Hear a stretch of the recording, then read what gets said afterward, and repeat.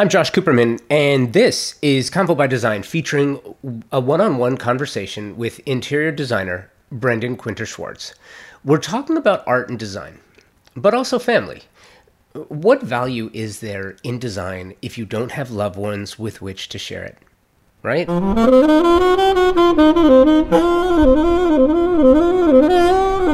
Family. It's more important than design, art, or architecture, yet design, art, and architecture are invaluable because there are loved ones with whom to share it.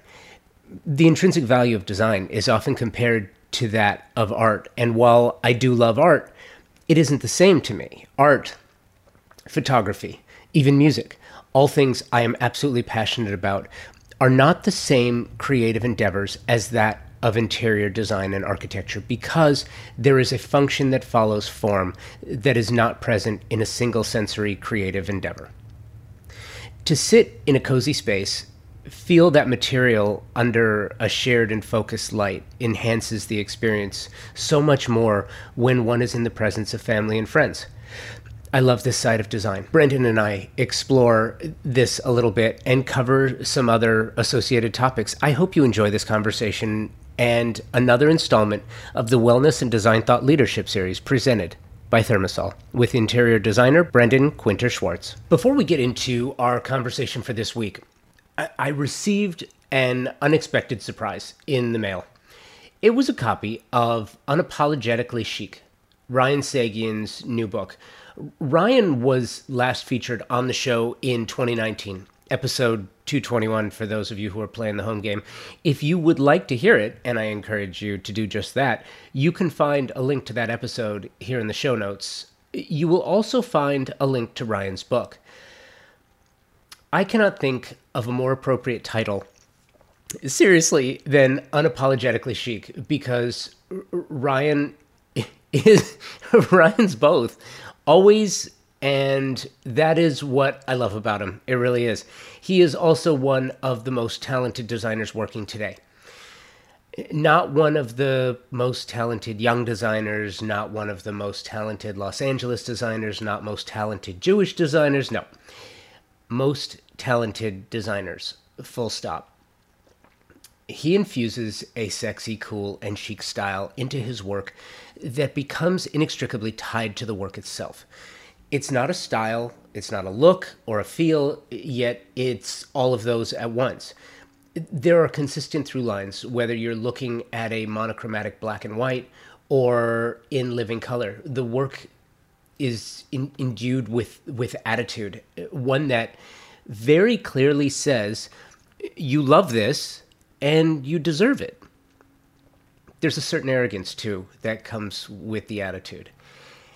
And if that wasn't present, neither would the quality of the work. Everything is ideated upon a concept and placed to work together with a higher stature in mind. From the case goods, soft goods, accessories, it's everything. Interesting, too, in this book, Ryan shares his creations with you, but doesn't rub noses in the stature or wealth of the clients themselves. It's just about the work. There are no clients named, only their spaces and locations. It's funny, at the time of my most recent conversation with Ryan, published in 2019, but took place in 2018, I described him as, quote, an aggressive designer who attacks the space with luxurious finishes and a creative use of space, end quote.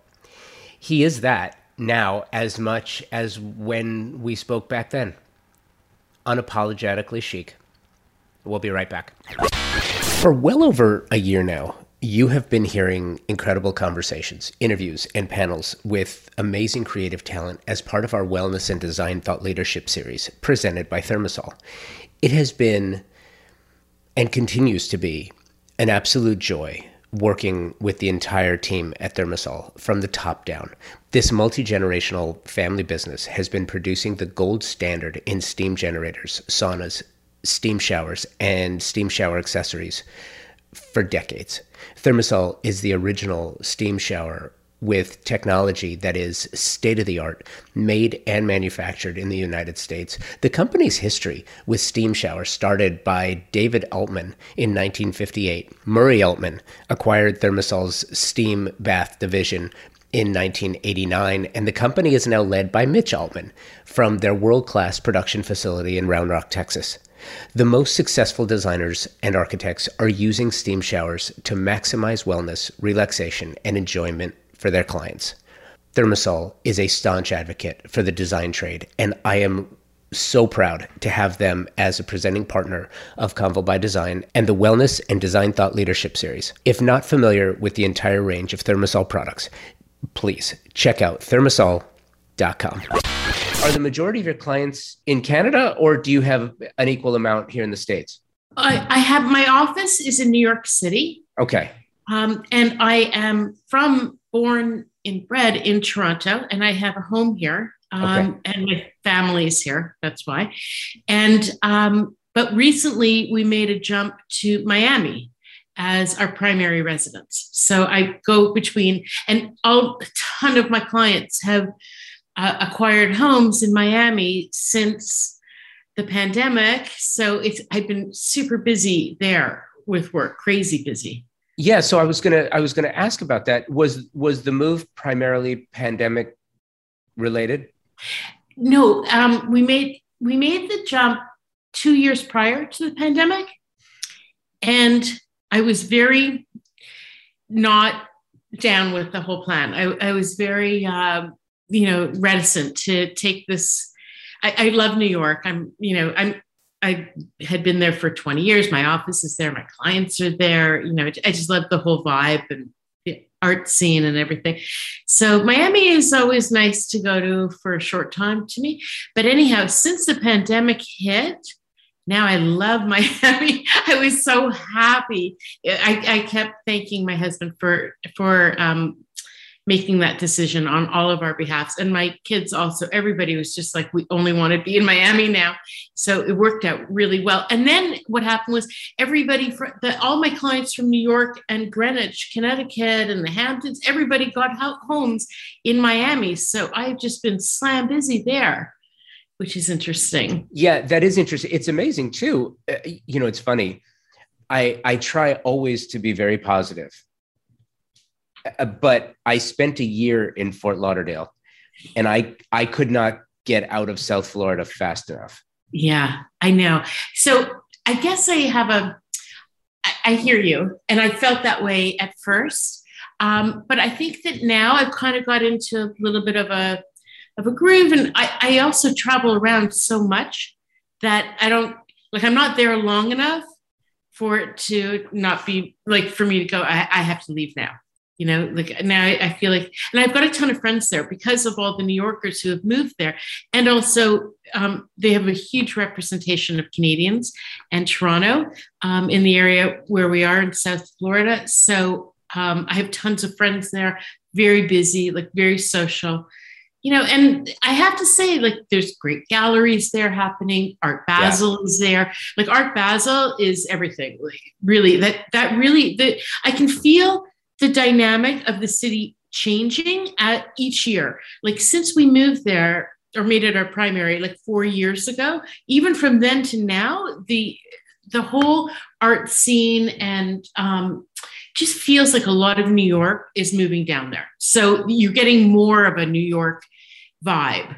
It's almost like, I guess what happened in Austin, Texas, like a lot of California people moving there. It felt like California to me. Like, when I was there, I would never know I was in Texas. I really felt like I was in, La Cienega. Like, there was just, it felt like LA 30 years ago before anybody really, discovered it, like in the arts. So.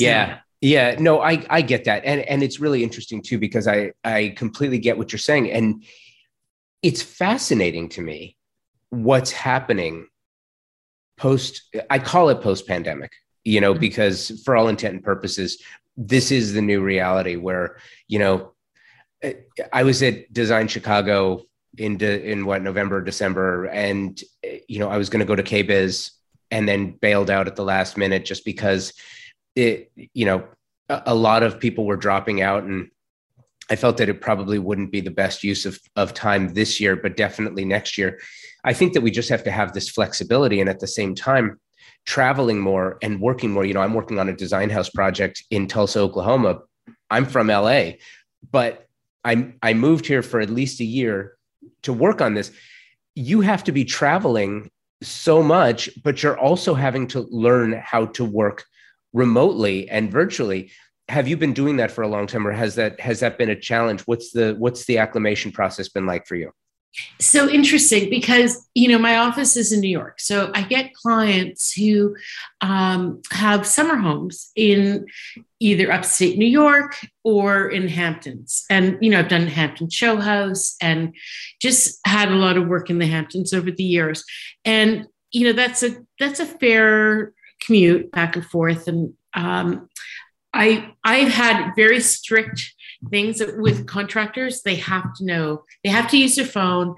They have to be able to FaceTime me. And I'm going back like 10 or 12 years, like before it was just so common.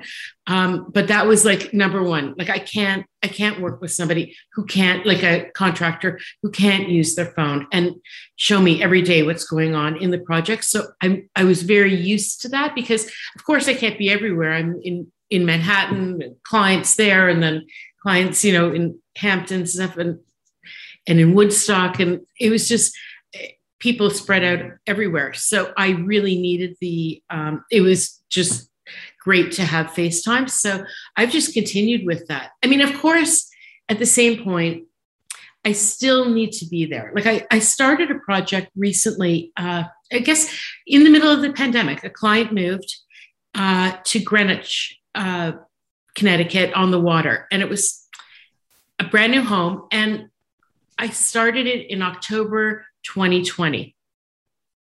So I guess we were into the pandemic, 5-6 months. And I still had to travel there. Like I did a lot of stuff with her by FaceTime, but there's nothing like actually standing in the room, getting a feel, bringing samples there, working with a client. Like you still need that one-on-one and, in face, like in person dialogue. And just, it's too hard to do everything remotely, in my opinion.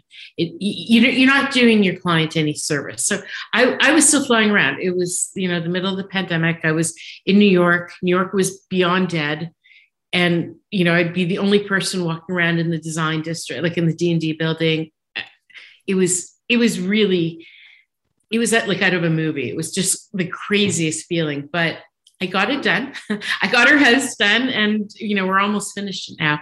But that was really a challenge. Like to think that when I think back now of what was going on, like even my assistant would come meet me and, she'd take the subway. She said she was the only person on the subway. Like it was almost just a ghost town. It was crazy, but we did it. Yeah. It's funny. LA was very much the same way. And, I used that opportunity to go out with my daughter and go on some photo shoots in and around LA to capture some things that normally, there's just people everywhere. It was surreal. It was weird. I'm curious, what are some of the lessons that you learned? Because listen, now that this has happened once, there is a very good possibility that this is going to happen again. Absolutely. And I think, I think it's interesting to say, well, we'll never be locked down like that again. It's very easy to say that. Should another virus present itself like that was at the very beginning, where there was no solution for it, I could very easily see that happen again. What did you learn as a designer? How has that changed the manner in which you work as a creative? Completely changed everything. I just want to point out also, because I'm from Toronto, we got hit with a pandemic that didn't spread to the US, but we had SARS here, 18 years ago, 15 years ago. And that was really serious. So what you're saying, I've said that to my kids many times, this isn't the first pandemic and it won't be the last. And you'll be telling your grandchildren about it. And there are major lessons here to be learned of what to do. First of all, always have masks on hand. Number one, don't let your closet run dry of masks. So have it in the back and just always be prepared. But in terms of the design world, it changed design so dramatically. First of all, people just moved. I mean, literally, people were just moving in droves, like abandoning homes and apartments in New York, putting their furniture, their entire homes of furniture out on the street, like in Brooklyn. It was crazy what was happening, and taking off and just going to either, parents' homes or second homes or whatever, just leaving the city. So people moved. So on the other side, at first I thought, oh, this is going to kill design. I'm going to be it's going to be really quiet for me now. That was my initial thought for the first few months. But then it completely got crazy because everybody needed at-home office. That was number one. So a ton of people moved or got new homes. So I was slammed with that. Then I was slammed with people within their homes that I've designed, wanting to make areas for kids to be learning online. In Toronto, especially Canada, people were locked down for almost 2 years. It was the longest lockdown of anywhere in the world. So schools were closed. My kids were off school the entire year, pretty much last year. My son, I have one son who's in university here. He's almost finished second year. He's never stepped foot on campus. It's been closed.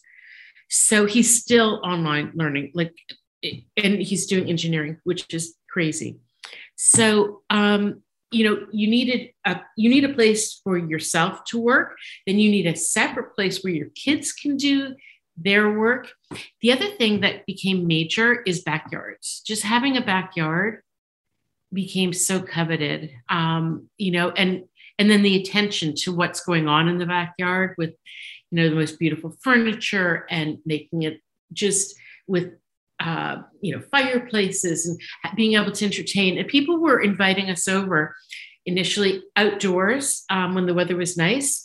And, everything was just going in everybody's backyard and serving out there, and which I love. I mean, I'm thrilled to be outside. That to me was the best part, I think. But and it's funny too, because the exterior for locations like Toronto, I think Canada has more, or Montreal in general. I'm not sure if it's Montreal in particular or Canada in general, but more pools per capita than any. You guys have pools everywhere, and you can only use them for 2 or 3 months a year. But I think it says something about the lifestyle and the manner in which Canadians, or in a regional area, want to live. How do you use that space when it's zero? Yeah, exactly. So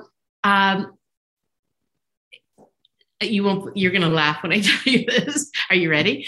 There's a lot of people who turn their backyards into professional ice skating rinks. What? Really? Yeah. Oh, yeah. That's like a really big thing here. And it's becoming bigger. Like, it's definitely catching on. That has become, and they use it all year round. They have skating parties, they'll have outdoor barbecues, they'll have fire pits, things to warm up, hot tubs. Kind of like when you're in Aspen skiing and it's cold and snowy, and then you go into the hot tub, that kind of thing. So yeah, really that having an outdoor ice skating rink is not uncommon in suburbs. Like in the suburbs here, a lot of them are in the city. It's a different kind of city. So you have a home and a backyard, but you're only like 10 or 15 minutes from downtown Toronto. So it's not like New York where it's sprawl and we had a home in Westchester, and the commute is, 45 minutes into the city. This is 5 or 10 minutes. So, Canadians are born on skates and skis. I'm a skier since I'm 3. So, we, even in people's backyards now, we had a huge snowfall here a few weeks ago. Kids have been making ski jumps and snowboarding in backyards. So. You are listening to my conversation with Brendan Quinter Schwartz. We'll be right back in just a moment. I know you love talking about great partnerships the same way I do. Let me tell you about an incredible design partner who is working with us on the Convo by Design Remote Design House Tulsa project, Franz Wegner, a company created in 1899 in Attendorn, Germany. They started manufacturing brass beer taps. In 1921, the company expanded to Buenos Aires, manufacturing brass faucetry. The company launched in the US in 1992, and Franz Wegner Premium Collection began in 2008. Franz Wegner crafts high-quality, premium faucets with the objective to create a design-oriented luxury product that exceeds the standards set by world-class designers and architects. Pretty heady stuff, and they do it. If you see a Franz Wegner faucet, it is stunning. You use Franz Wegner faucets, and they perform flawlessly. Product you can depend on after over 120 years designing a truly stunning faucet line. For more information and to check out the entire line of faucets, visit franzwegner.com. So I'm going to spell it for you, right? FranzVegner.com. Thank you, Franz Wegner. How does that change the manner in which you design, knowing that, people are getting more extreme with their outdoor spaces, which I think is fascinating. And by the way, it's no different. I think what you're saying is completely true. In Southern California, I was working with, I interviewed an architect from Laney Architects who did a home in Manhattan Beach that I was just fascinated by, very small footprint.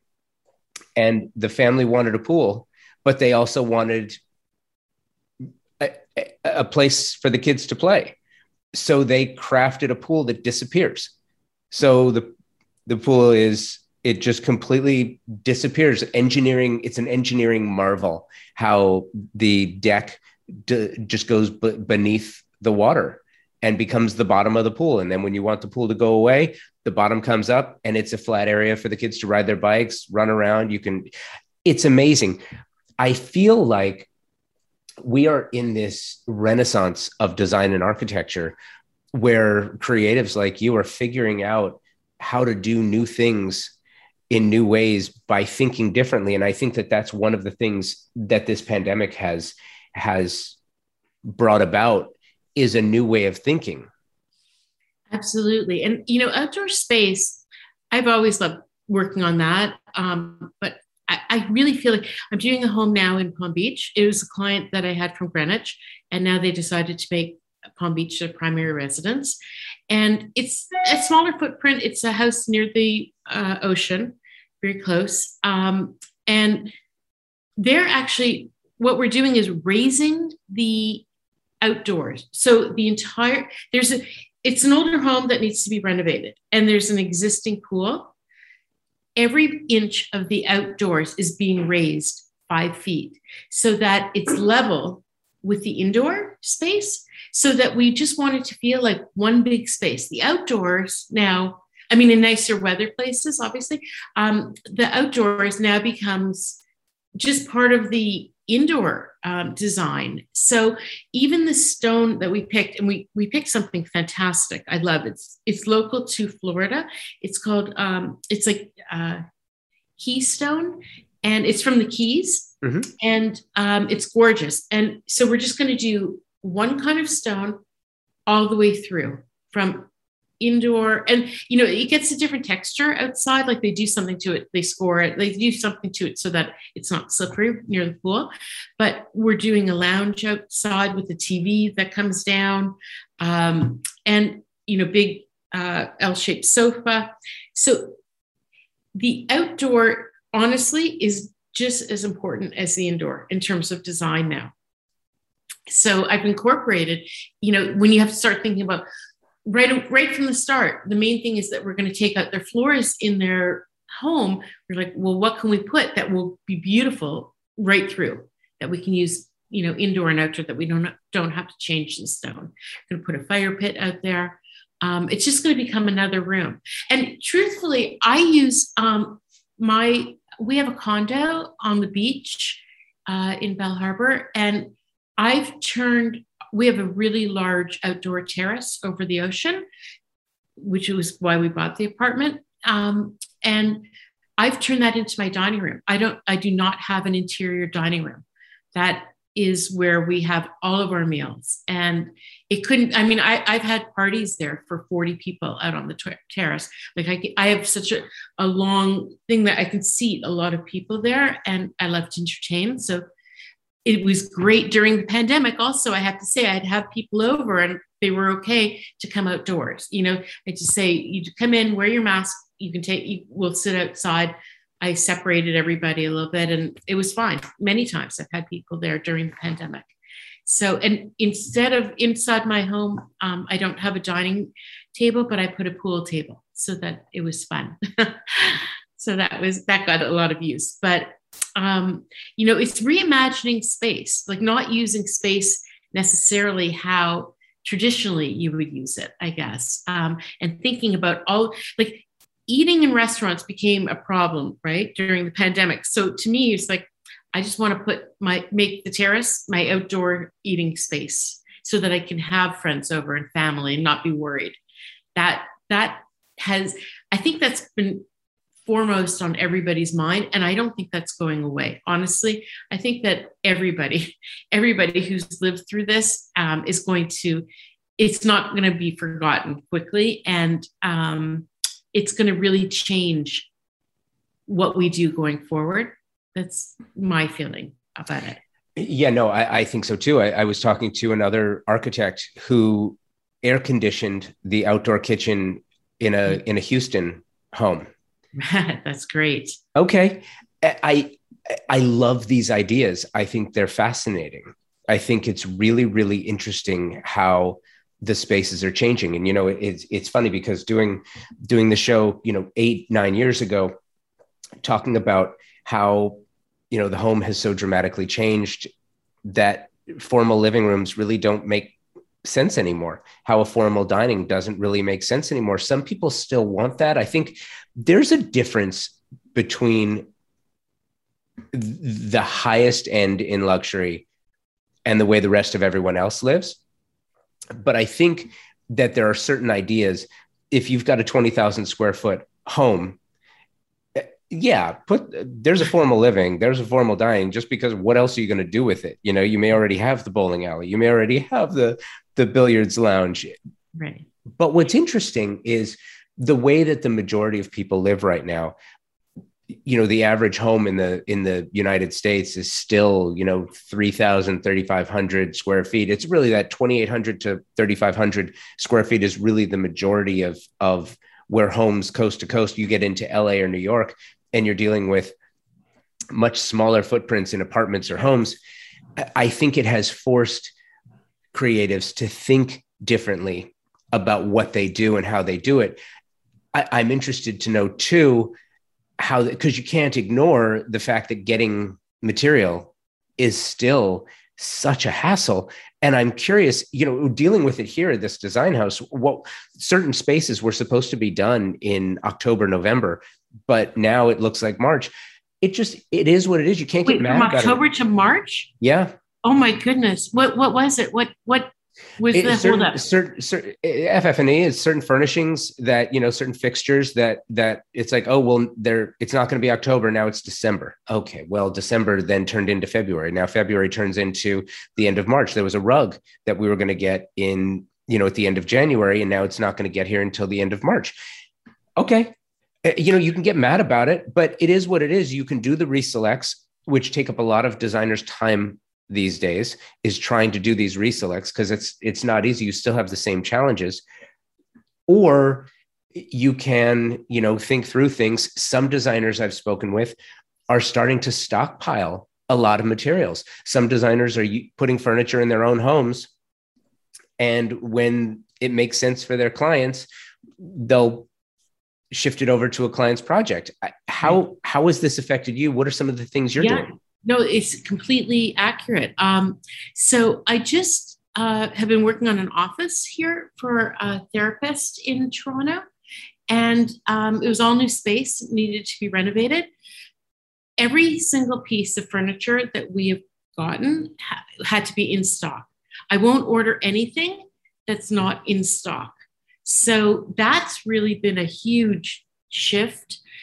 It makes it very difficult. So, I mean, obviously, I'm going to have sofas, things custom made for larger projects. This wasn't a large project, but it was still, any website that we went on, any store that we went to, any of the design things, it had to be something that was already made. And the first thing we looked at was, when is it going to be delivered? Like, what's your delivery time on it? And the delivery times were exactly what you just said. Like, they're going from, this was we were looking at stuff in December, at the beginning of December. It started looking like it would be March, then it went to, May, and then June. Like, I kept getting updates, and then it was like, nope, cancel. Just cancel. Can't do any of this. Nobody's waiting that long. So I don't know what's going to happen. And I don't know how this, I'm sure you've heard about, like, the truckers in Canada and the bridge. And, I don't know. I have no idea how this is going to work out. But, they've had all kinds of problems in the States too, just getting things like shipments into like piers. They haven't had room to unload boats. So it is definitely on everybody's mind. And you're making me worried now, because I'm just starting this project in Palm Beach and we have a specific date that they need to be in. So I'm going to have to make sure that the other thing is, it's very hard to time. So, like, if I order things now, some things could be ready in the summer. I don't need them until October. So I'm going to have to get storage space, like, white glove storage space, where somebody opens the items, inspects them, repackages them, stores them. It's very expensive. I mean, that adds on a level of expense that nobody was thinking about. So that's something to keep in mind. I know there's all kinds of shortages also with any kind of construction going on it. And the prices have become, up 25, 30%, like, on different things. I know lumber was up, but then it came down. I don't know what it's doing right now, but it's definitely affecting every project. And it's stressful as the designer, because I like to be on time. I want people, like, I want to give them the best service that they can, the best experience with the least grief. I take on all the grief. My team takes on all grief, all problems. I always say that I get paid to fix all the problems. So, things come in wrong size, wrong color.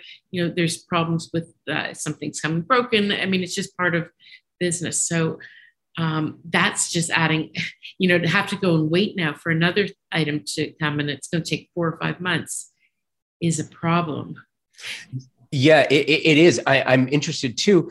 How has this changed the man? I love this conversation, because every time I speak with new designers, architects, I'm learning more and more about how you're approaching the work itself. The product and the product issues. At some point, we're going to be through supply chain issues. But what's being learned now is sort of what's new. What's new in the way, clients now are asking for things in their homes that they never really asked for before, because they want better, smarter internet connections. Yes. They want noise abatement and new products that will, shelter them from the noise from the dog or the neighbor's gardening. And people are so close together, the lawnmowers.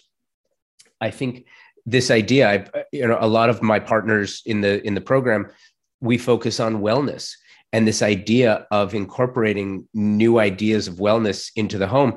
In Miami, the idea of wellness and steam and sauna within a home, the idea of crafting this indoor-outdoor kitchen environment, these ideas have been around for a long time, but now the products have been catching up to the desires. And I'm interested to know how this has affected your practice. Definitely everything that you've said has come up. It just in terms of, I'm also dealing with a lot of millennials, a little bit older than, 30 something in that age. And I learn a lot. It's unbelievable how I love listening to even 25-year-olds, like what they want, their dream home, what their desires are. And, this red sauna thing is a huge thing. So I've had clients say to me, I want a red sauna in my home, incorporate it, that kind of thing. The other thing that's become really difficult because gyms were closed, I'm dealing with the places. I cover a wide swath, right? From Toronto down to Miami. So different weather situations. In Miami, great. You can go outside, you can go for a run on the beach. There's tons to do outside, play tennis. There's tons to do. When you're in Toronto or in New York and the gyms are closed, that has become a huge thing. People just want gym incorporated into, like if you're living in an apartment and you want a Peloton, or weights or, different things, it's got to be incorporated into your living space, right? So, and make it look nice at the same time. So I'm really into function. So I think that things should be very functional, and I would, and comfortable. Everything has to be comfort and function to me. And obviously you want it to be as beautiful as you can, but even for my own kids in art, we have a few condos that we were going to combine in Toronto. And, I said to them, I'm good to make one condo area, like just all office and gym area for you guys, so that you can go work out during the day. You can be doing your Zoom calls. You need to be able to get up, and also like walking desks, those sorts of things. Like everybody wants to, be up and burning calories and not sitting for hours at a time. And walking desks have become hugely, or even standing desks. I have them all over my home. Just that, my kids want to stand up when they work, and then they want to go and work out. They're all of them are into major workouts. So that's influenced me. It's funny. I'm very, and they're in that age, like with millennials. So, I get a lot from them of just, they want it to be fun also. Like they want fun environments. They want to put their pinball machine in the living room. Like I've had to do such crazy things, but I was actually ecstatic because not long ago, I think in the fall, Architectural Digest had Cara Delevingne, like the model, her home on the cover. And it was she lives in LA, beautiful home. And it had her living room, and she had a pinball machine in her living room. And I was like, yes. And she said, this was my idea. She said, it just got to be fun. Like I've got pool tables, and, I want the kids, I want people to come over, can't go out as much as you could, can't go to bars like you could before. I mean, now things are opened up, but in Toronto, they were closed again all of January. So, the kids want to be able to have, when I say kids, I'm saying 25-year-old, to 30-year-olds. They want to be able to have friends over. They want to have drinks here. They want to play pool. They want to play pinball, or they'll have people over and start doing the workouts together during the day. So they're trying to be healthy, be in shape, do their work. Honestly, I feel like homes are just going to look nothing like they look now. Like that traditional model just is broken. It's over. It's over, and we've moved on to like next things. Do you think that it's funny because we have this tendency in design in particular to kind of shift back to the way things were over time? New ideas come and go. I think the idea of the home gym. I think home gyms are magnificent. I think that they've kind of proven through this pandemic experience that a home gym beats going to, I don't know why people still go to physical gyms, going to a place where they have the weights. Why not just get them and have them in your home? Maybe some people just need that motivation of being around other people. That's true. But I like that. I yeah, think yeah, personally. but I feel too like some of these new ideas are really changing the way that people live. I'm telling you that in my building in Toronto, somebody took over, a family who live here took over an apartment that was for rent, an empty apartment, and made it their gym and kids' playroom. It's 1,500 square feet. So they made one area full on gym area and with all the machines and everything, and the other area they made it like a summer camp because all camps were closed and they had little children. So they used the whole other area just for the kids' camp.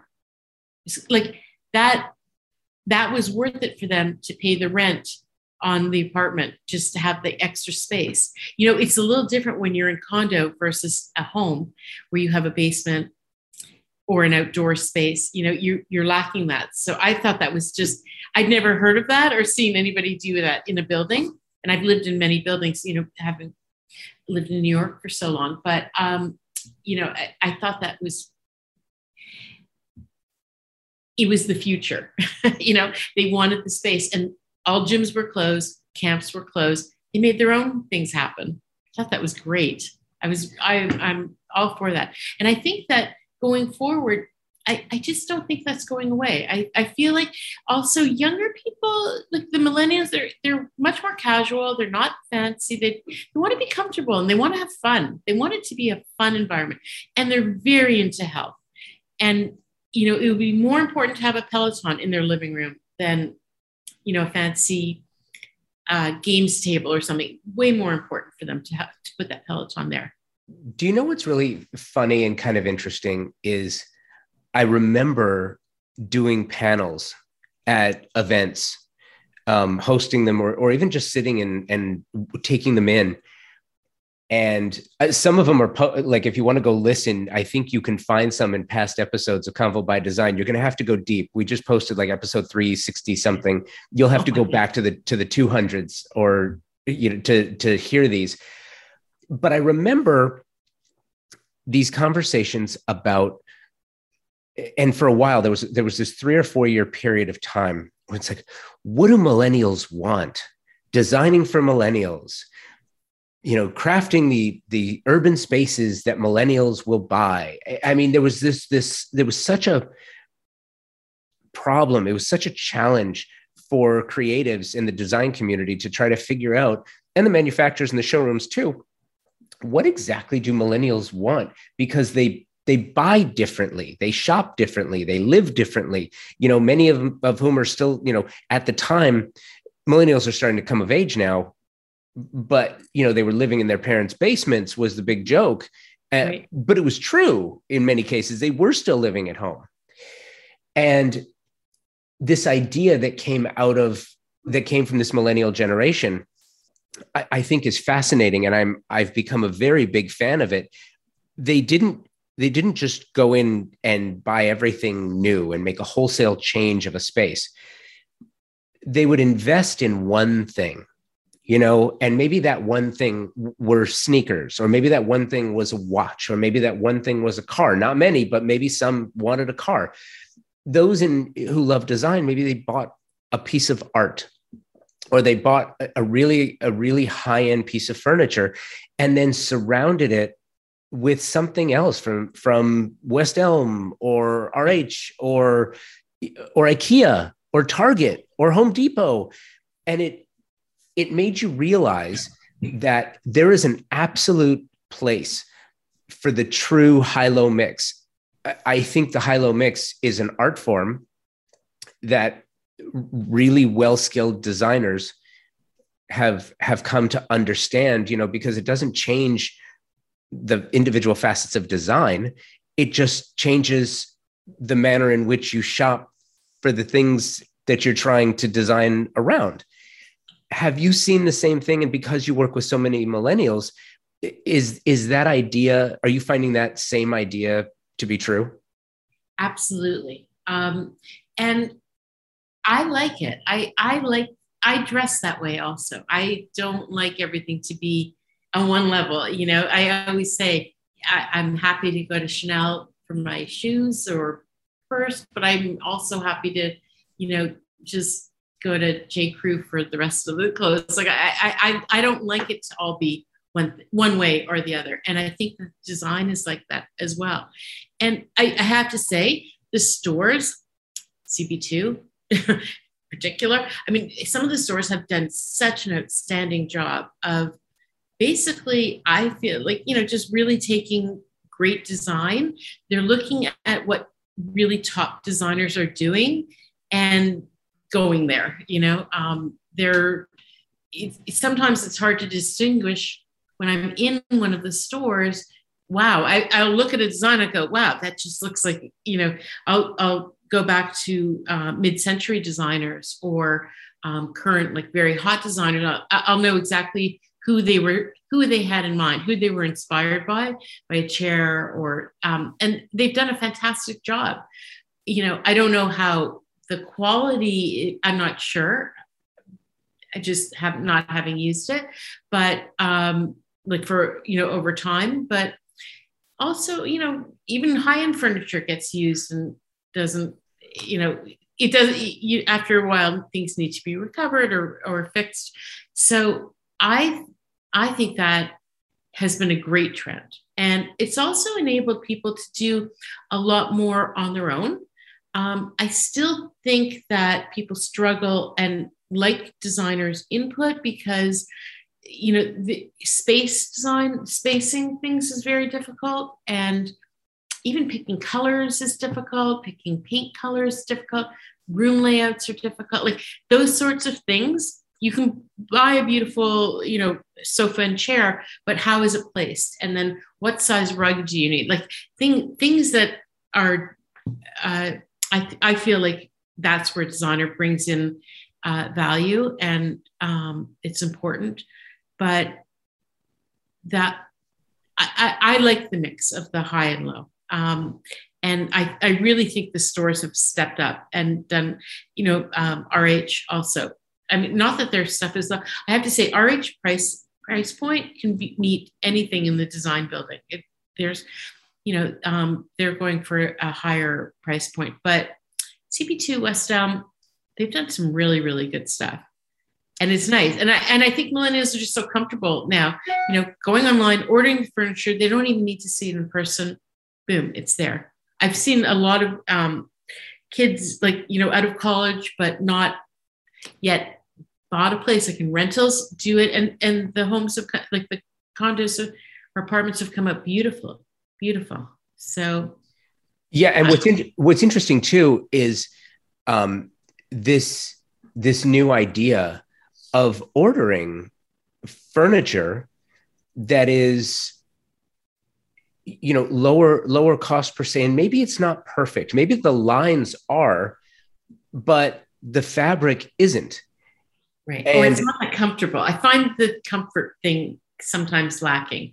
The look is there. The comfort isn't so much.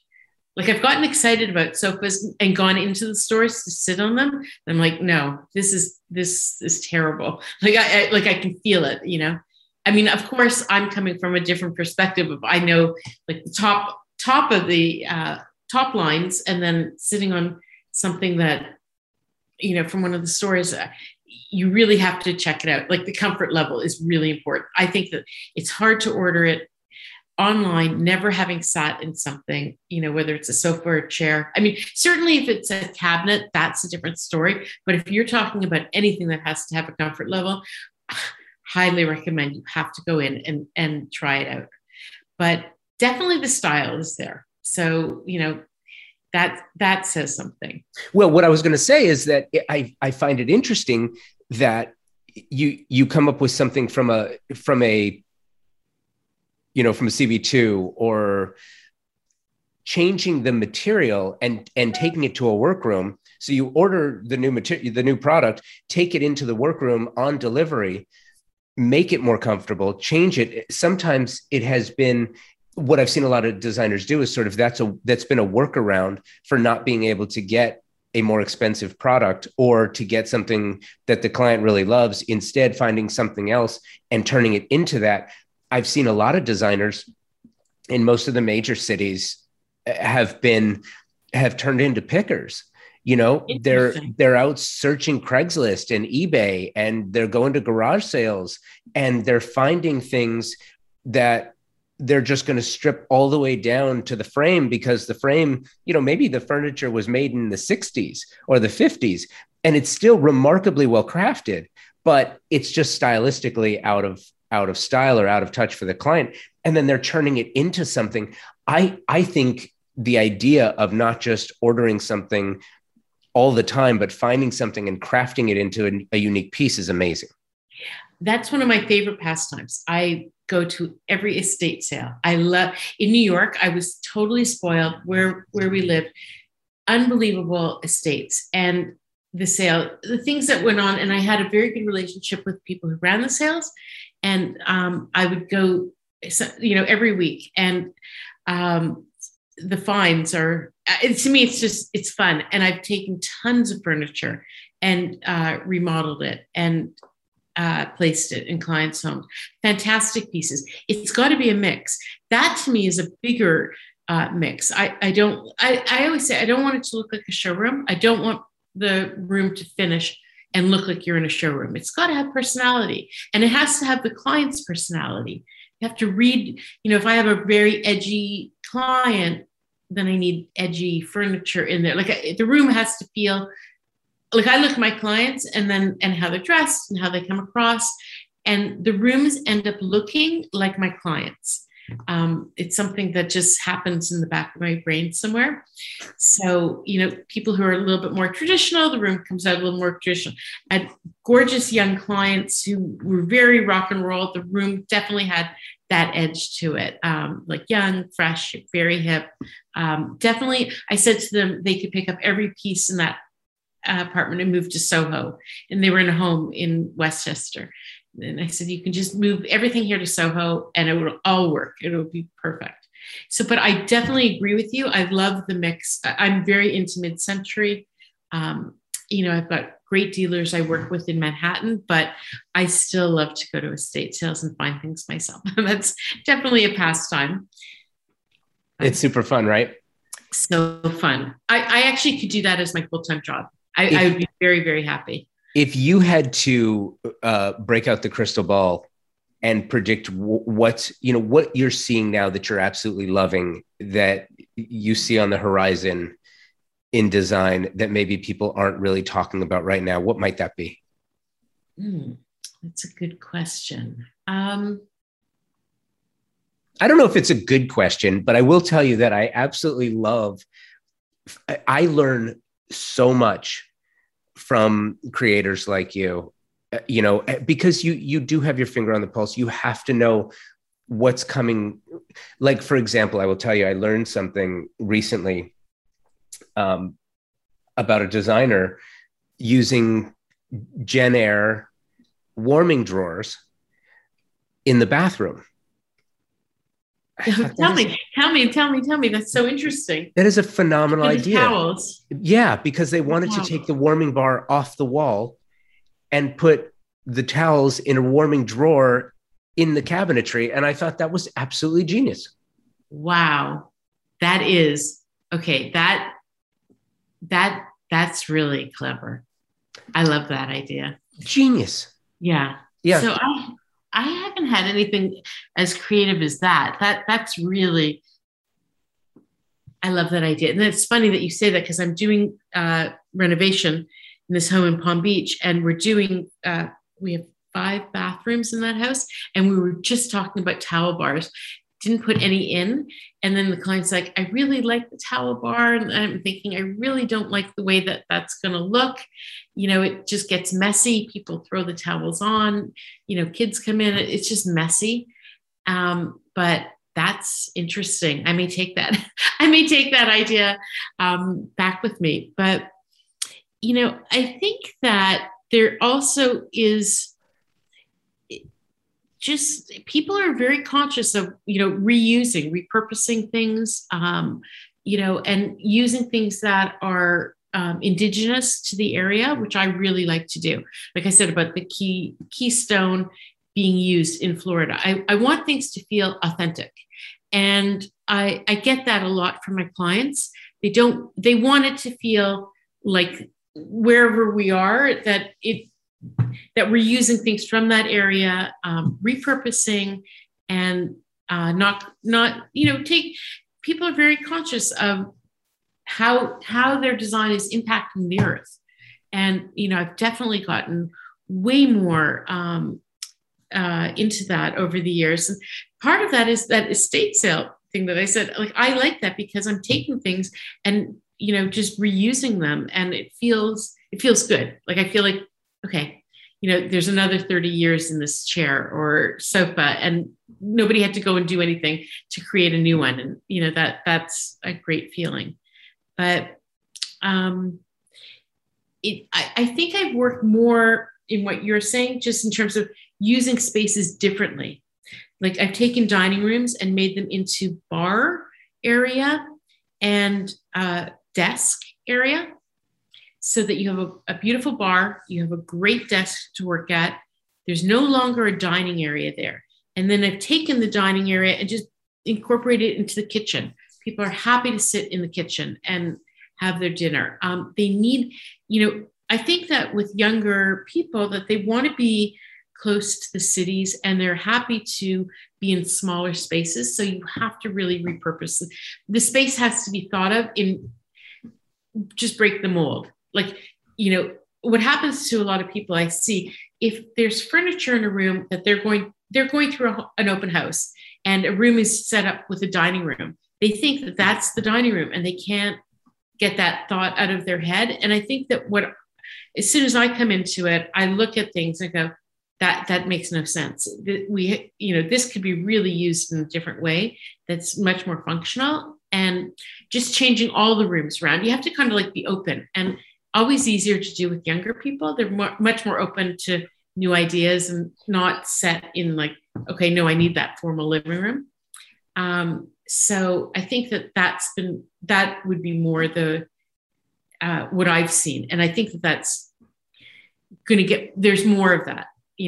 I think that's going to be much more common, I guess, with smaller spaces, city living, whether it's in New York or even Toronto. The footprints are not big, as you said, in the homes or in a condo. And you really have to use every inch and think outside of the box, not how everybody has always just had living room, dining room, so that's been a huge shift. That wasn't happening before. Like 10 years ago, that wasn't happening. I can see a shift in that now. Yeah, absolutely true. And I love that. And I also love that you made the time to chat with me today. This was so much fun. So fun. Thank you so much for having me on. I appreciate it. I learned things too, so I'm happy. Thank you. We are living in a time of incredible growth, both technologically and creatively, with respect to interior design, exterior design, and architecture. There is no question. There are companies thinking differently about the business of design and how to make products super serve those for whom they're being made. One of those companies, and one of my favorites, is Moya Living, designer and fabricators of some of the most stunningly beautiful, incredibly durable, and highly functional kitchen, bath, and outdoor kitchen cabinetry on the market today. Powder-coated steel with stunning lines, vibrant colors to fit any design style or aesthetic. A history of designing cabinetry for the scientific community, so it's been tested in some of the truly the most harsh conditions available. Moya O'Neill is the CEO and founder of Moya Living. She's the inspiration behind the design. Designers, their specification process is so simple. It will make your job so much easier. Check them out online through the socials at Moya Living, their website, moyaliving.com, and in the real world, their live kitchen showroom in Fountain Valley, California. Thank you, Brendan. I loved our time together. For more about Brendan and her firm, please check the show notes for links. Thank you, Confoby Design Partners, Thermasol, Article, Furniture, York Wall Coverings, Franz Wigner, and Moya Living. If you would like to learn more about any of these amazing partners, please check out the show notes for more. And thank you for spending part of your day or night listening to the show. I appreciate you and hope these conversations help your design business I hope they make a project go more smoothly, provide some inspiration, or just provide some company on your hike or your drive. Remember why you do what you do and for whom you do it. Be well, and take today first.